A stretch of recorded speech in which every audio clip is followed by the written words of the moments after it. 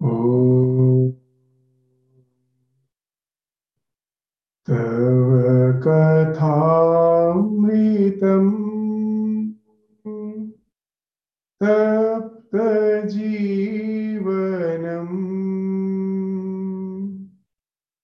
कविभिरीडितम्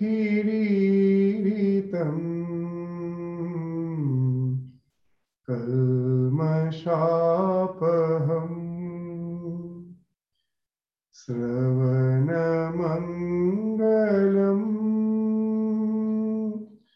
श्रीमदाततम्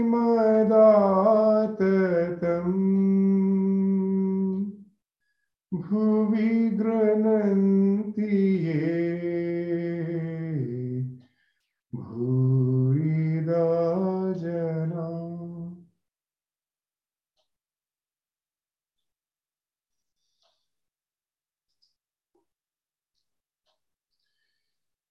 The Gospel of Sri Ramakrishna, the Master and Keshav. That's the chapter where we will be continuing from the conversation where we concluded our last class. So the Master continued. Let us go to the text. Bondage and liberation are both of her making. By her Maya, worldly people become entangled in woman and gold, and again, through her grace, they attain their liberation. She is called the Savior and the remover of the bondage that binds one to the world. So this is the concept which we find in all the religions, that it is by her Maya, by the will of the divine, the creation came into existence, and by the will of the divine, again, we can attain liberation. So why this creation? As we will find in the discussion that follows, Sri Ramakrishna will be bringing in the concept of the Leela, that it's a divine play. There is as such no purpose behind the creation. That he or she, here Sri Ramakrishna is thinking of the divine as the mother, that she is the ultimate reality. She is one. She wants to be many. Why she wants to be many? Because she wants to sport, Leela. You cannot sport when you are alone. You need someone. So out of her, the creation came out. The one became many. As in the Upanishad, they say, Tat Srishtva, Tat Eva Anu Pravishat. Tat Srishtva, after creation, he has entered into the creation. The creation is the projection of the divine. So the divine has become the creation so that it can interact with the creation.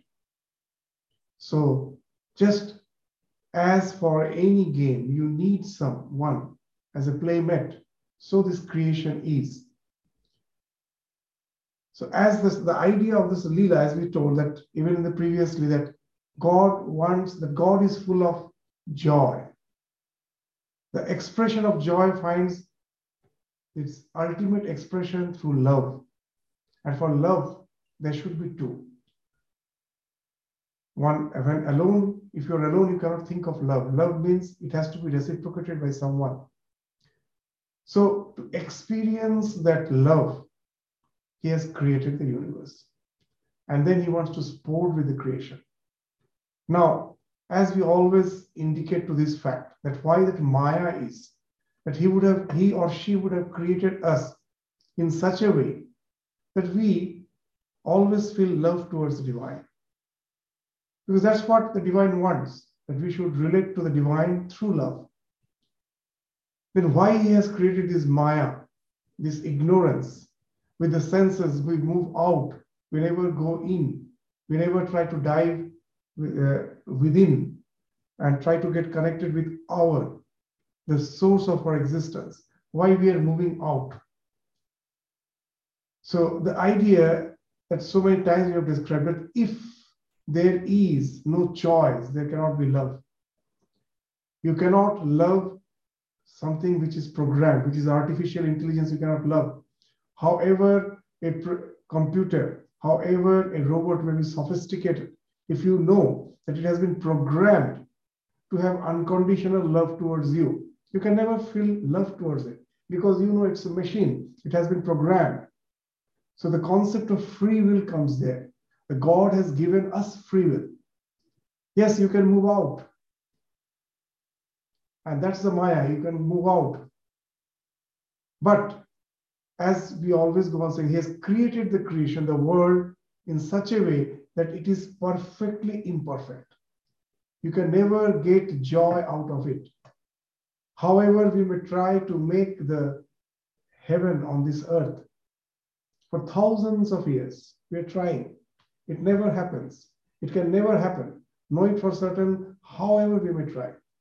It's like the dog's curly tail, in the words of Ramakrishna. However you try to straighten it, it again gets curled. As long as you are holding it straight, again it gets curled. In some way or other, the problems, the sufferings find manifestation. In this world, as Swami Vivekananda used to say, it is like a rheumatic patient. You try to massage the part of the body which is paining for a rheumatic patient. The pain just shifts. It goes to some other place, but it never gets cured. So all our problems, the moment you are trying to solve a problem, you will find it is finding expression in some other way. If you try to have material prosperity, you find that the mental illness is increasing. When in the poverty, the people were quite happy. And when you have rich, you find that mentally, the depression, the family violence, all those things are increasing. However you may try, in this world, you know it for certain that so many isms came. This communism, capitalism, all were the experimentations to have a heaven on this earth. We find in some way or other, the problems do manifest.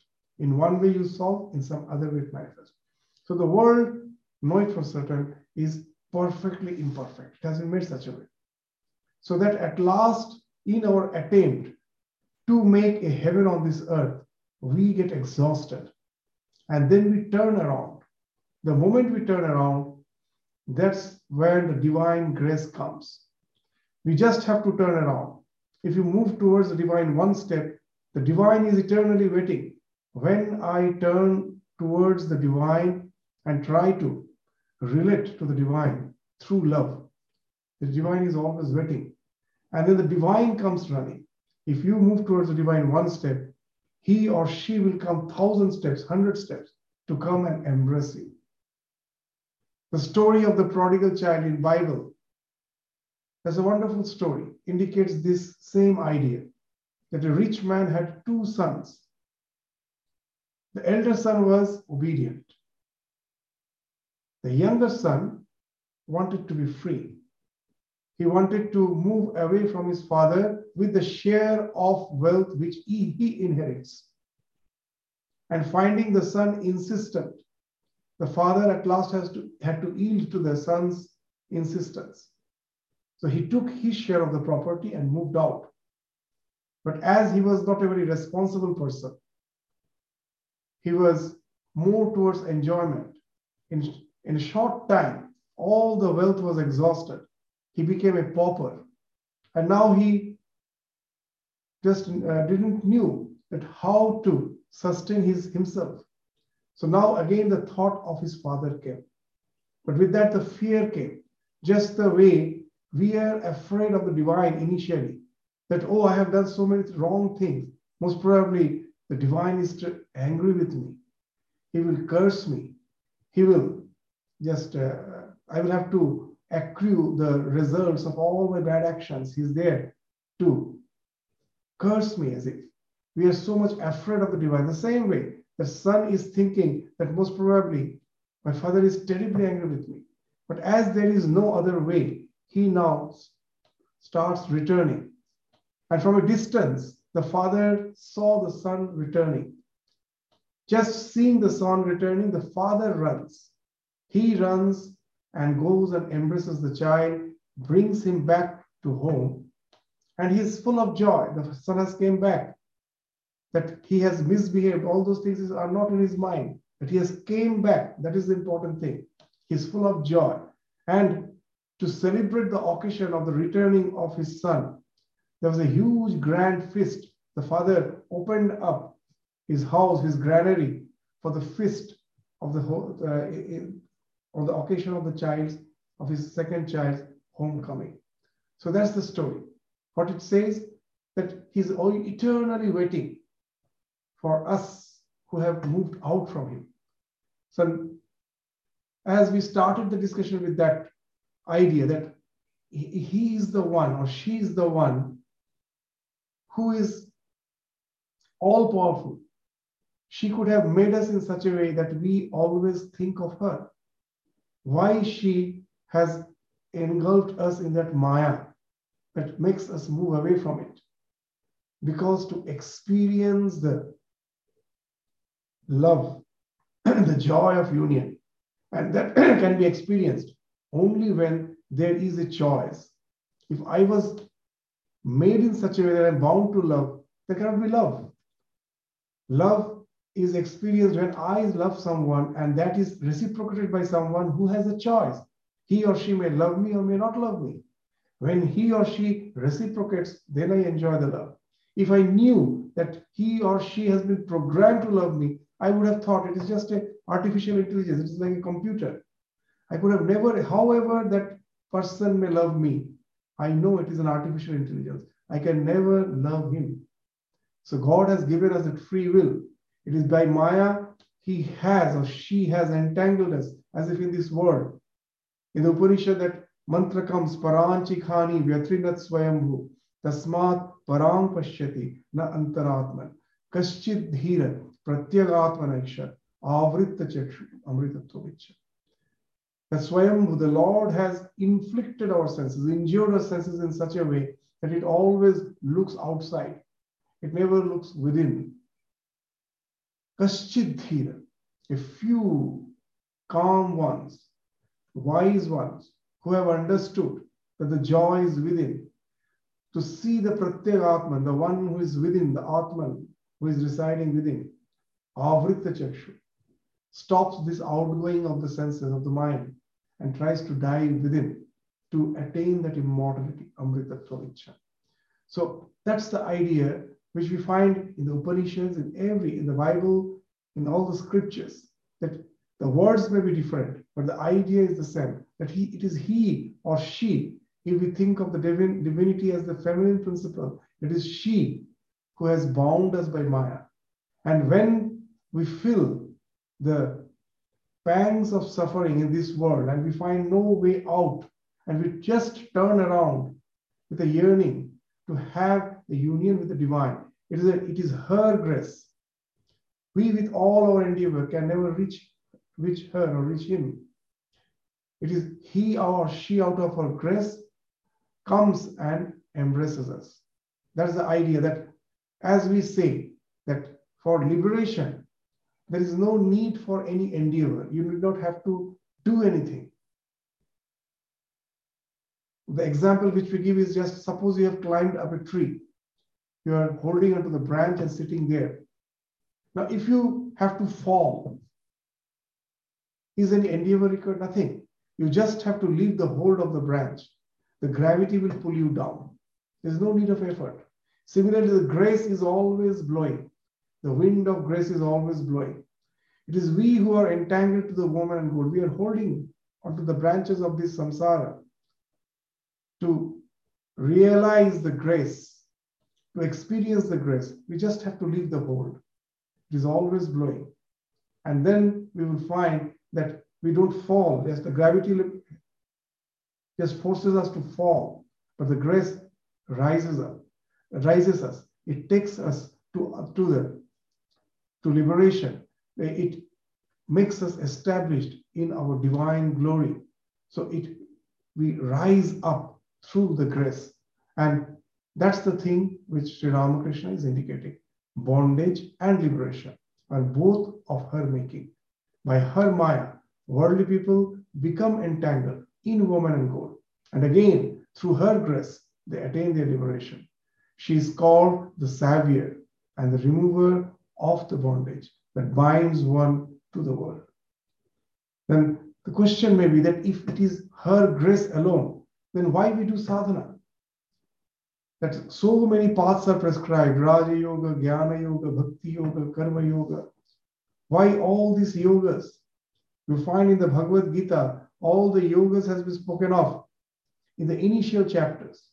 In the last chapter, at last, after describing all the yogas, at last Krishna is saying, Sarva dharman parityajya mamekam sharanam vraja.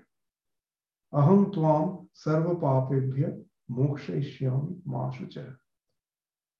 That take refuge, just relinquish all the dharmas and take refuge in me. I will give you liberation. So what's actually speaking? First he's speaking of all sorts of endeavor. So Sri Rama, in the words of Sri Ramakrishna, that liberation happens only by his or her grace. It's not our endeavor. Then what's the endeavor meant for? In the words of Sri Ramakrishna, the simple words of Ramakrishna, it is just to tire our wings. When the bird is flying, when it gets tired, its wings gets tired, it will go and rest somewhere. So when he's saying to just tire our wings, he is actually indicating to an allegory which he is to describe. What's the allegory? A bird was sitting on the mast of a ship. It was sitting there, and the ship was on the deep waters of the ocean. Now the bird felt like flying to the shore. So it first flew towards the east direction. It didn't find any shore, came back, sat on the mast for some time, flew to the west, again came back, didn't find any shore, went to the north, to the south. It was now tired. It just sat there with full resignation. Let the ship take me where it takes. So in our life, all these endeavors are for this getting that feeling that with my endeavor, nothing is possible. And then the real resignation comes. Otherwise, when we say that I have resigned myself to the divine, it is just a word of your mouth. In no way your words reflect your feelings. And within, I have not at all resigned. I'm just saying, it's just something it is a word of my mouth. My feeling is in no way corresponding to that. In no way corresponds to that. It is only after doing a lot of sadhana, when I really feel that nothing is happening, then only that resignation comes. You have just released all the hold. First, I was holding to the branch of samsara. Then I just released the hold of the branch of the samsara and took hold of another branch, which I call sadhana. That also is a branch of this tree. Because after all, the ego is linked with it. Anything with which the ego is linked is a part of the samsara. Who is doing sadhana? I am doing sadhana. So this ego is still linked. It is just another branch. In the name of spirituality, we are just leaving hold of one branch and holding another branch. But as long as I'm holding, I can never just the way the gravity acts only when you release the hold. The grace can act only when I release the hold. So even with all my sadhana, I'm not releasing the hold. At last I get tired. Then that let go ensues. Then that resignation comes. You leave hold. And then the grace works. And it is the grace which takes you to the realization. And that's the plan of the divine. So it is the grace alone by which we can attain that liberation. So she is called the savior. She is alone the savior, the remover of the bondage, and that binds one to the world. Then the master sang the following song in his melodious voice. In the world's busy marketplace, O Shyama, thou art flying kites, high up they soar on the wind of hope, held fast by Maya's string. Their frames are human skeletons, their cells of the three gunas made, but all their curious workmanship is merely for ornament.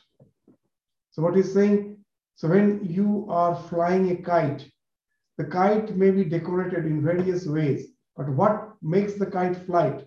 The one who is holding the reel of the thread.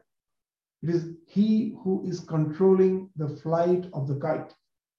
So here also all this frames of the human skeletons, the cells, the three gunas, these are all mere decorations. But what makes it fly? It's the mother who is holding the string. It is she who is actually deciding the course of our flight in this world of samsara. So that's what Ram Prasad is saying, that it is she who is holding the thread of our life. Upon the kite strings, thou hast rubbed the manja paste of worldliness. You know that those who have this habit of flying kites, they know that the thread will be rubbed with some paste, which is mixed with the broken glasses. So that is called manja. So this manja paste. So this Ram Prasad is saying that the kite string has been rubbed with the manja paste of worldliness, so as to make each straining strand all the more sharp and strong. That all our bondage we feel for this in this life, in the form of various desires, it is her making. She has made the world in such a way that we are bound to feel that the pangs of this, the bondage of this, the so-called obsessions and desires. Even from the biological point of view, how the desires come into existence, the moment that the ultimate reality comes under the bondage of ignorance, comes under the purview of ignorance, what happens? The non-local consciousness, now it gets reflected in this psychophysical existence. Even for a micro, the small micro, in that the non-dual consciousness is being reflected. And now the reflection, that non-dual consciousness gets identified with the reflection. It takes the reflection to be real, and it thinks, I am this psychophysical entity. The moment it happens, now it's enters something behind that psychophysical entity is saying, you're eternal. No one wants to die. Why? Because someone is saying within us that you're eternal. But I find my body and mind is not eternal, and I've identified with my body and mind. So my endeavor becomes to make this body-mind eternal.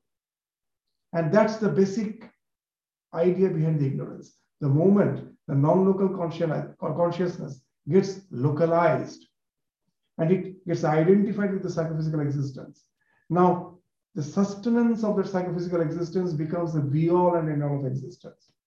If you give some nutrient to the microbe, it will be drawn towards it. If you give some toxin, it will be moving away from it. And that's how the mental modules start forming. And the more we evolve biologically, the more that these bindings, these likings and dislikings become stronger. And that's what has been indicated by Ram Prasad in his song, that this manja paste of worldliness, it is making that our desires more intense, more sharp, more strong. So, but at last, what happens that even in this, that just see the entire that we discussed so many times, that the entire biological evolution in Vedanta, the evolution has never been denied. We never believe in design theory. We do believe in evolution, that it is the divine principle out of ignorance gets identified with its various bodies and starts thinking itself as the small individual living entity. Now what happens? Now as it wants to live eternally with the body, because someone behind it is echoing that you're eternal, it now tries to evolve against the limitations of nature. The single cell, how the biological evolution has happened, the single cell finds that there are so many limitations. A little light, little more heat will kill it. So now to equip itself better, what it does, it starts conglomerating with other cells. There's a division of labor, that you take part of the breathing. Previously, the single cell was doing everything. Now, as you become a complex organism, you will find there's a division of labor. You do the assimilation, digestion. These cells do the circulation. These are the cells for the breathing. And we have biologically, we have evolved, have become more sophisticated creature. Why? That something behind is echoing that you're eternal. And I want to realize that eternity through the body. That's the working of the ignorance. And a time comes as a human being when we realize that I'm already eternal. This, our attempt to realize the eternity through the psychophysical existence is futile. It can never happen. I can never realize the eternity through something which is a flow. And then this endeavor to evolve physically stops. That's renunciation. Now I retreat. I come back. Once I realize that I am already, but I realize that I don't have to become eternal. I'm already eternal.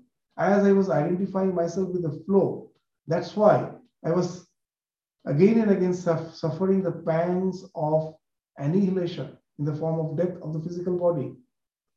But the real me never dies. This, when I realize, then I retreat. But this realization is something very rare among millions, one or two may get.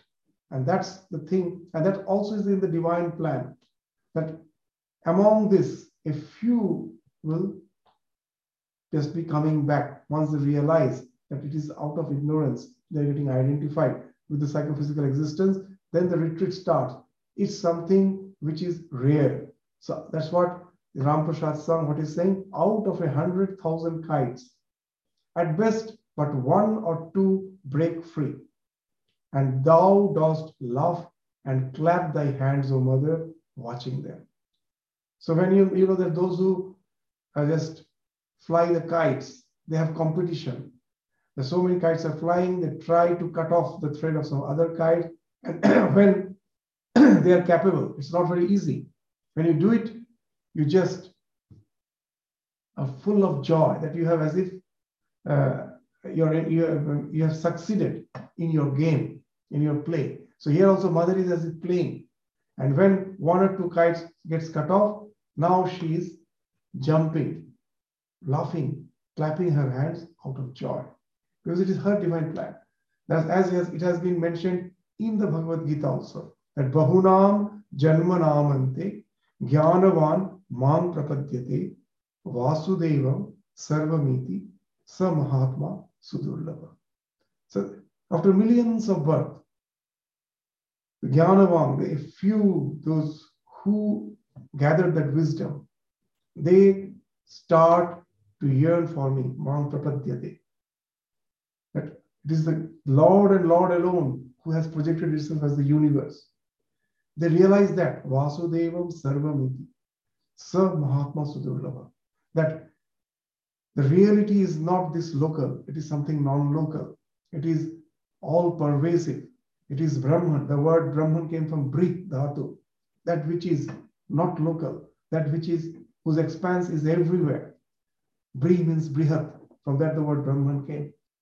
So that's how, but when that happens, that means one or two of these kites managed to got cut off from the thread. And the mother is happy for that, because that's what is a part of the divine plan, that a few should get the liberation. On favoring winds, says Ram Prasad, the kites set loose will speedily be borne away to the infinite across the sea of the world. So that's the idea, that when you realize that you are not the localized, the consciousness, which is just a reflection of the non-local. The sun is getting reflected in thousands of waves in the ocean.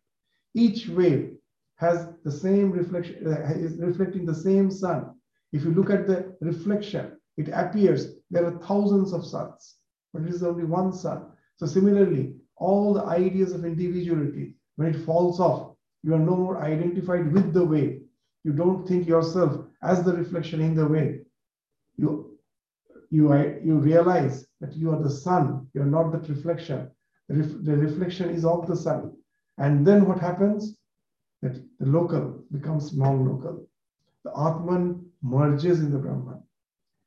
Your local consciousness becomes one with the non-local consciousness. And that's being indicated that the kite set loose will speedily be borne away to the infinite, across the sea of the world. So seeing that, the mother is happy. So the mother, now the master, after singing the song, he's saying, the divine mother is always playful and sportive. So everything is happening out of sport, Leela. She's just enjoying the game. And we may feel that it is game for her and we are suffering. Someone asked Ramakrishna that you say that it is a divine play. It is a play for her, but here we are suffering. Ramakrishna's immediate reply was, who are you? It is she and she alone who has become everything. He or she, the ultimate reality, has given us a sense of separation so that the game can really be enjoyed. If you have the feeling that you alone are playing, you cannot enjoy the game. To enjoy the game, she or she has given the sense of you and me. So it is her play. We are all her playmates, Sakha or Sakhi, whatever it may be. So we are all the playmates of the divine. Once we can realize that, the life becomes joyful. Whatever may be the situation of life, we can enjoy the life. We can take it as a sport, whether something good happens or something bad. I know everything is happening as per the plan of the divine. I am just the playmate. So that's the thing Sri Ramakrishna is indicating. The Divine Mother is always playful and sportive. This universe is her play. She is self-willed and must always have her own way. She is full of bliss. She gives freedom to 1 out of 100,000.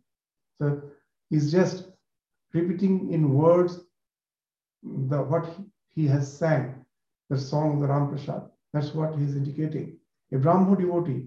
But sir, if she likes, she can give freedom to all. Why then has she kept us bound to the world? So that's what with which we started our discussion. Master, that is her will. She wants to continue playing with her created wings. In a game of hide and seek, the running about soon stops if in the beginning all the players touch the granny.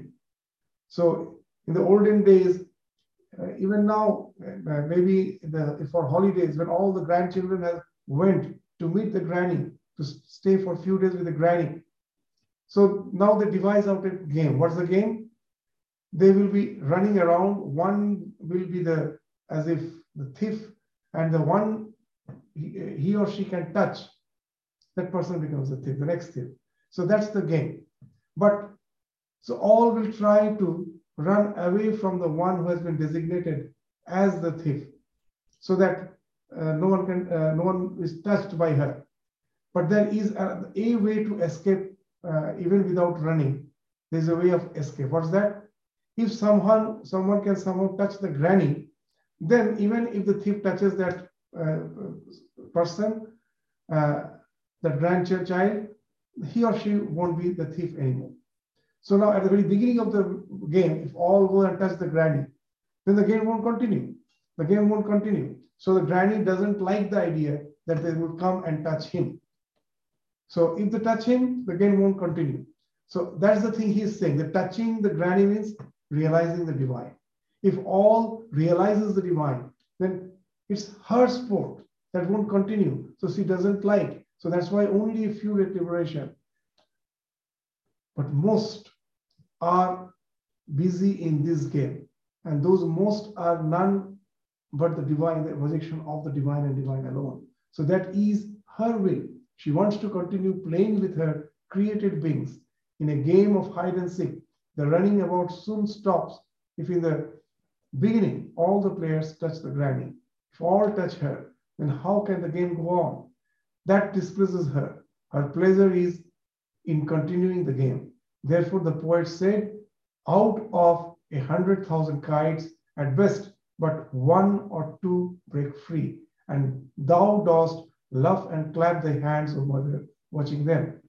It is as if the Divine Mother said to the human mind in confidence, with a sign from her eye, go and enjoy the world.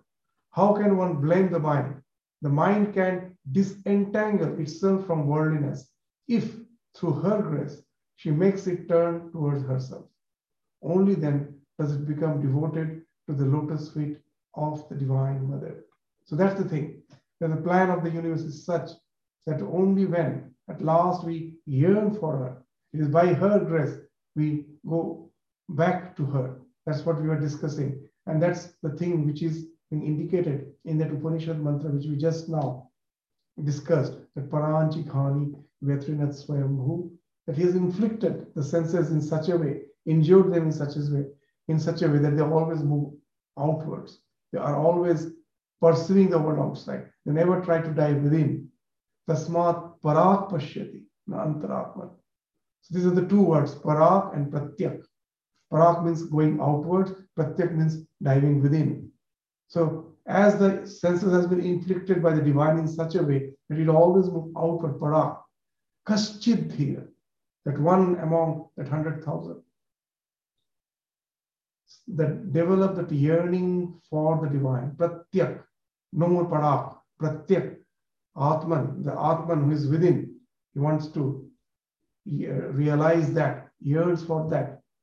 And for that, what he or she does, avritta jaksha.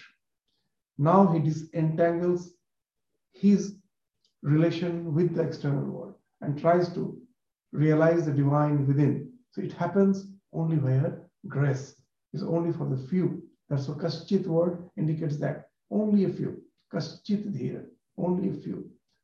So whereupon Sri Ramakrishna, taking upon himself, as it were, the agonies of all householders, sang a song complaining to the Divine Mother. What's the song? Mother, this is grief that sorely grieves my heart. But even with thee for mother, and though I am wide awake, there should be robbery in my house. Many and many a time I vow to call on thee, yet when the time for prayer comes round, I have forgotten.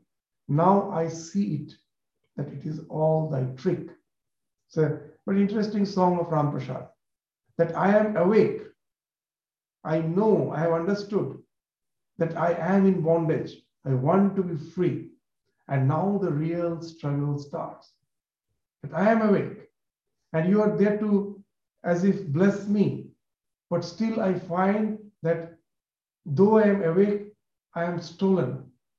There's a robbery in my house. What's the idea? This idea we will find has been described very nicely in one of the slokas of Bhagavatam.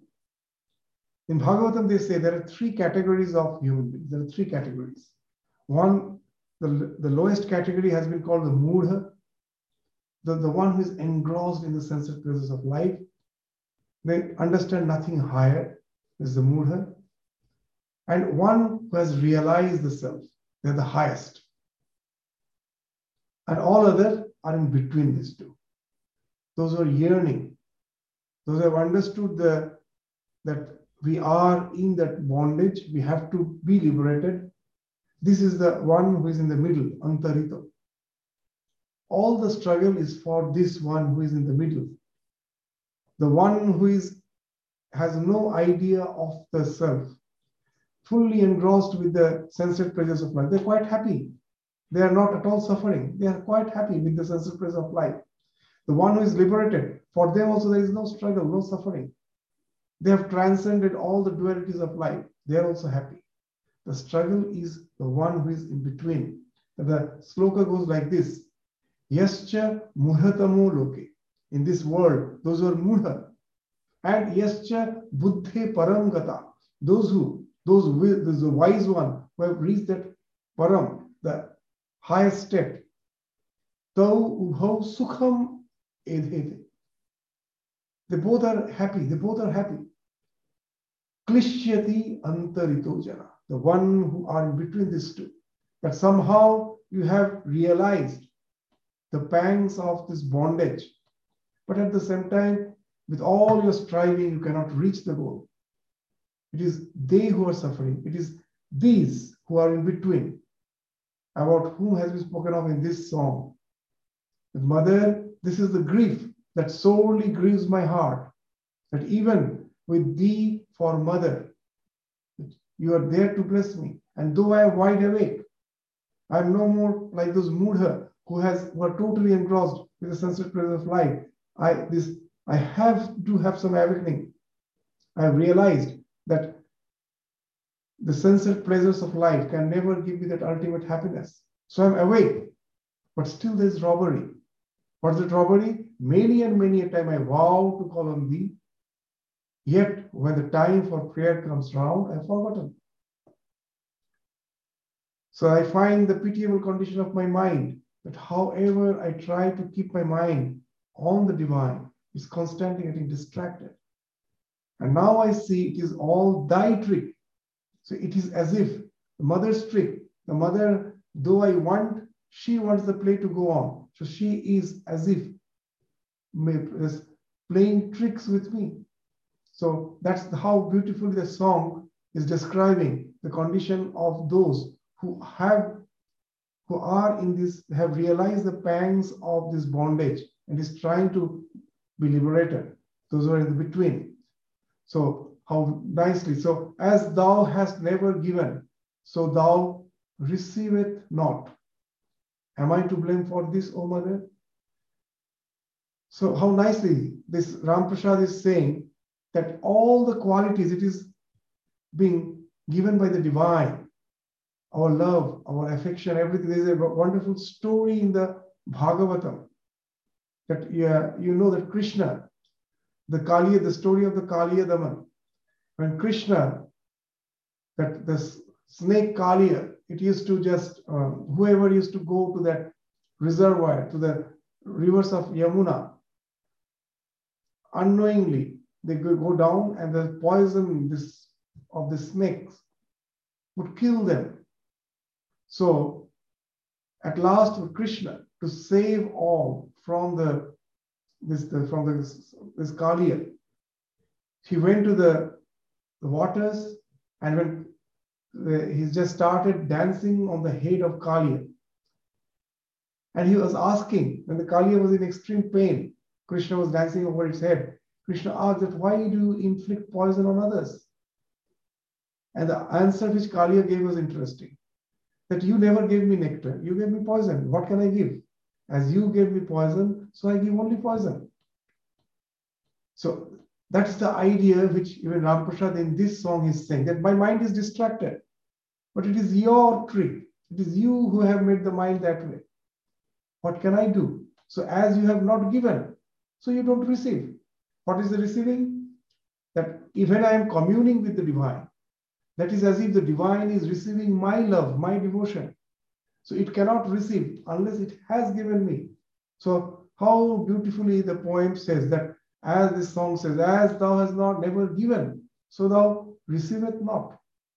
So you have not given, how can you receive? Am I to blame for this, O mother? Hadst thou but given, surely then thou hast received. If you have given, you have received. Out of thine own gifts I should have given to thee. In this world, everything is the Lord's. What can I give to the Lord? That's why there's a common adage, the common way of saying it in Bengal is Ganga Jale Ganga Puja. That when you are worshipping the river Ganges, you're using the same water of the Ganges to worship the river. So the entire world is his or her creation. What can I give to the divine? Whatever I offer, it is his. There's a wonderful incident in the life of Ramakrishna, that once in Dakshineshwar, there was the ornaments of the mother was stolen, of Mother Kali was stolen. And now Mathur went to the temple and addressing the mother told, oh, you have no power. You cannot even protect your own ornaments. Now, what power you have? See, the thieves came and have stolen your ornaments. And listening that, Ramakrishna's immediate response was that what type of this petty thoughts you have? Why it's a petty thought? that the entire world is her. Do you think that these little ornaments which you have procured for the Divine Mother, she is in any way lured by that? The entire creation is her. It is such a small thing you have given. For you, it may be something great. Nothing for her. The entire creation is her ornament. Entire creation is her wealth. The entire creation came out from her. So that's why she was saying, what a petty thought you have. That this wealth may be something great for it is not for her. So this entire thing, the creation is hers. Even my thoughts, my temperament, my will, everything is hers. So that's why how nicely he's saying that as you have not given, so you cannot receive. Out of thine own gifts I should have given to thee. Glory and shame, bitter and sweet, are thine alone. This world is nothing but thy play. Then why, O blissful one, dost thou cause a rift in it? This is a wonderful poem. This is the one Ramakrishna is identifying himself with the one who are in that middle, who are not happy with the so-called sensual pleasures of life, and who have not transcended also, who are in between. The Ramakrishna is identifying with the suffering of them, and he's singing this song. It's wonderful. The Ramprasad songs are so beautiful. How nicely with the allegories he is explaining the pangs of the suffering of the sadhakas. Says Ramprasad, thou hast bestowed on me this mind, and with a knowing wink of thy eye, bidden it at the same time to go and enjoy the world. You have, as if just by the wink of your eye, you have mischievously told, go and enjoy the world. And then what can I do? I am bound to do that. And so I wander here forlorn through thy creation, blasted as it were by someone's evil glance, taking the bitter for the sweet, taking the unreal for the real. So how nicely the song that Swamiji used to say that Maya is a statement of fact. That though we know, our common sense says the world is not permanent, is not eternal. I am not going to live eternally. But what is Maya? Though we know, but the way we live the life shows as if I'm going to live through eternity. All our endeavors speaks of that. For small things we fight as if I'm going to stay with all my wealth forever.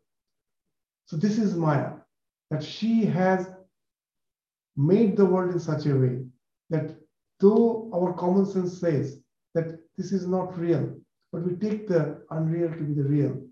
Let's take the ashuchi to be the shuchi. The thing which is not pure to be pure, the impure thing to be pure, the impermanent thing to be permanent. And that's what is ignorance. That's what even in Yoga Sutra has been defined as ajnana. So that's the thing which is being indicated in this song, which Sri Ramakrishna is singing. The master continued, men are deluded through her Maya and have become attached to the world. Says Ramprasad, thou hast bestowed on me this mind, and with a knowing wink of thine eyes, mischievously she is winking, and just see with that wink, what is happening? Bidden it at the same time to go and enjoy the world. There's no way that she has mischievously winking, and we are bound to move out in the search of pleasure in this world.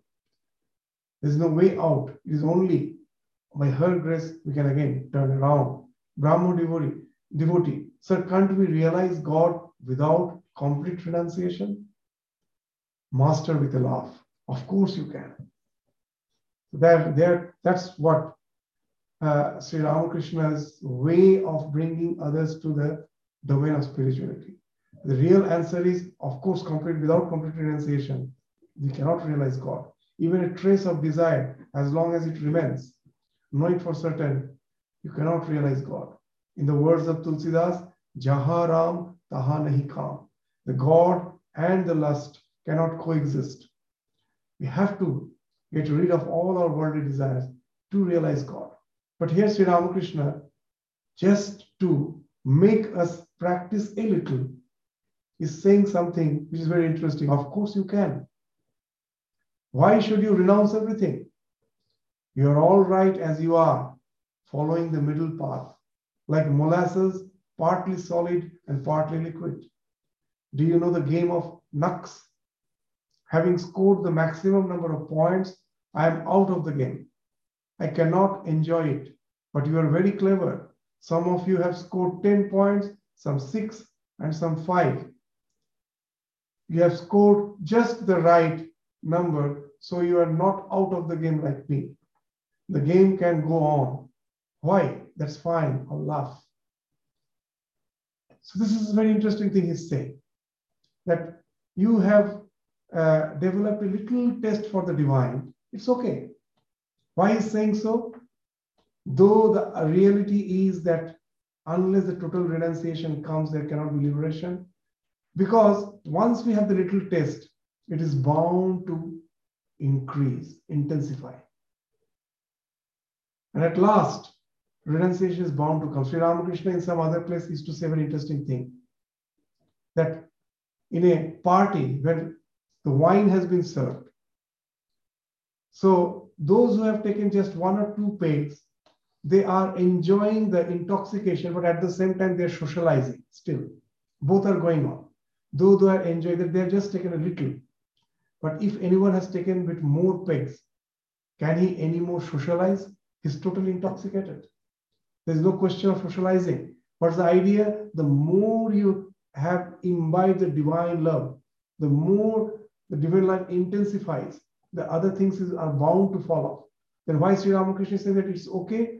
Because once you have got the little taste, know it for certain, it is going to intensify.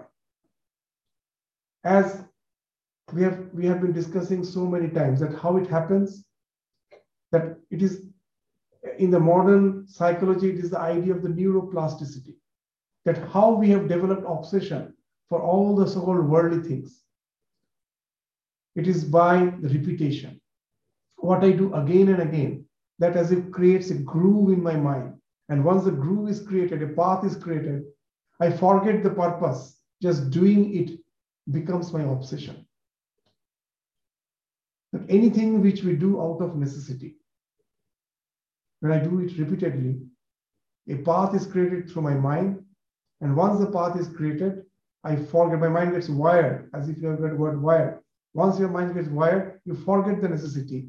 Just to do it becomes your obsession.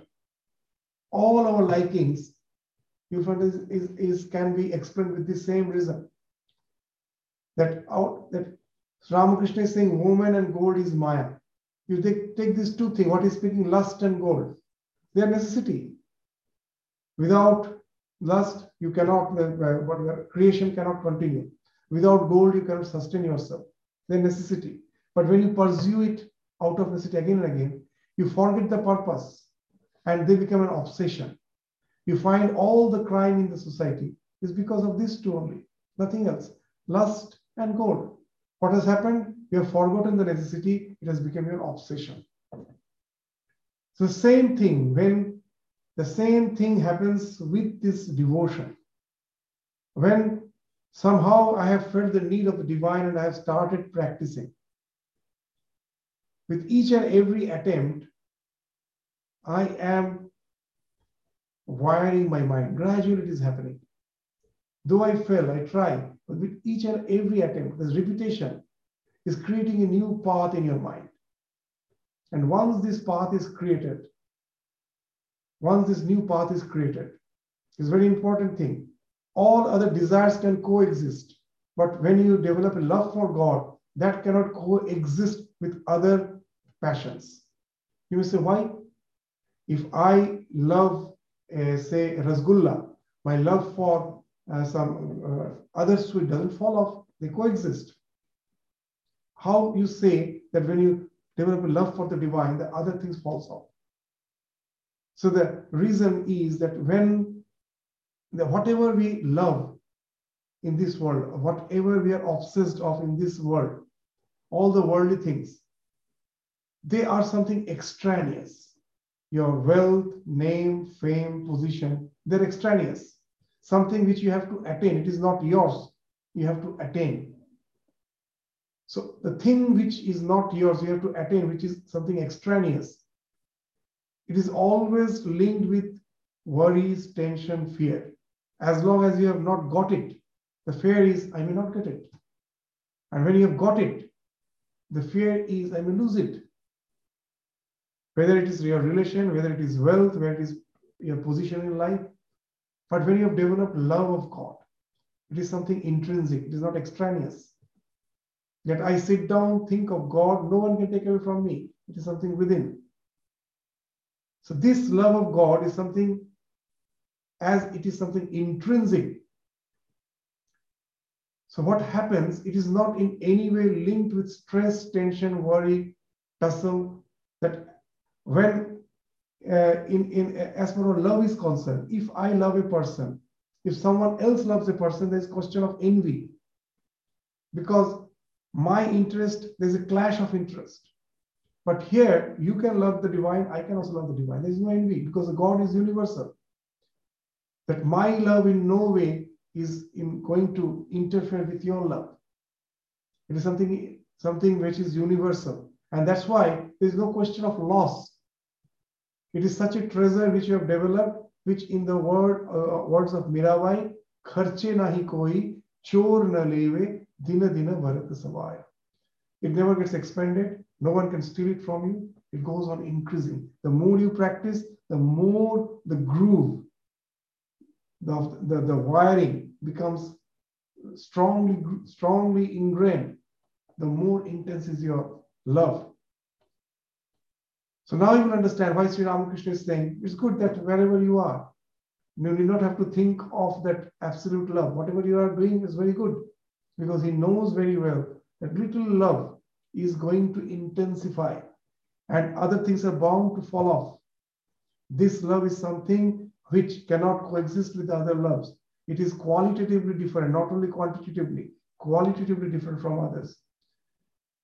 So that's why he's quite happy. He's saying that whatever, that even in Bhagavad Gita, that's why we find that idea. Swalpam apyasya dharmasya trayate mahato bhayat. A little practice can save you from the great fear, great danger, great fear. This is little practice. You have developed a little love. Now this love is bound to grow. And the more it grows, the other love falls off because they are qualitatively different from that. We give the example that in my mind, there were so many roads. I was traversing through those roads. I'm bound to traverse through those roads, though there is a traffic. My interest clashes with your interest, but we were struggling. We were trying our best to get the advantage of others. We were selfish, and the struggle was going on. Suddenly, you develop love for God. A new road is created.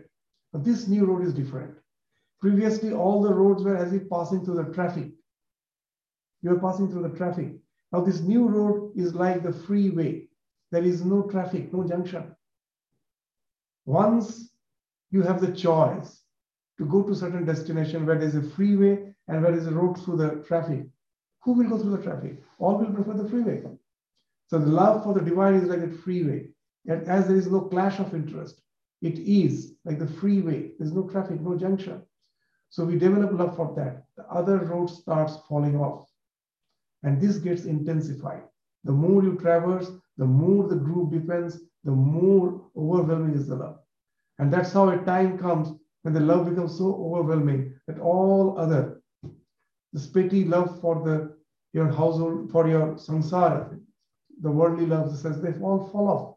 This becomes so intensified. So Sri Ramakrishna knows that. He's saying, for me, the game is over.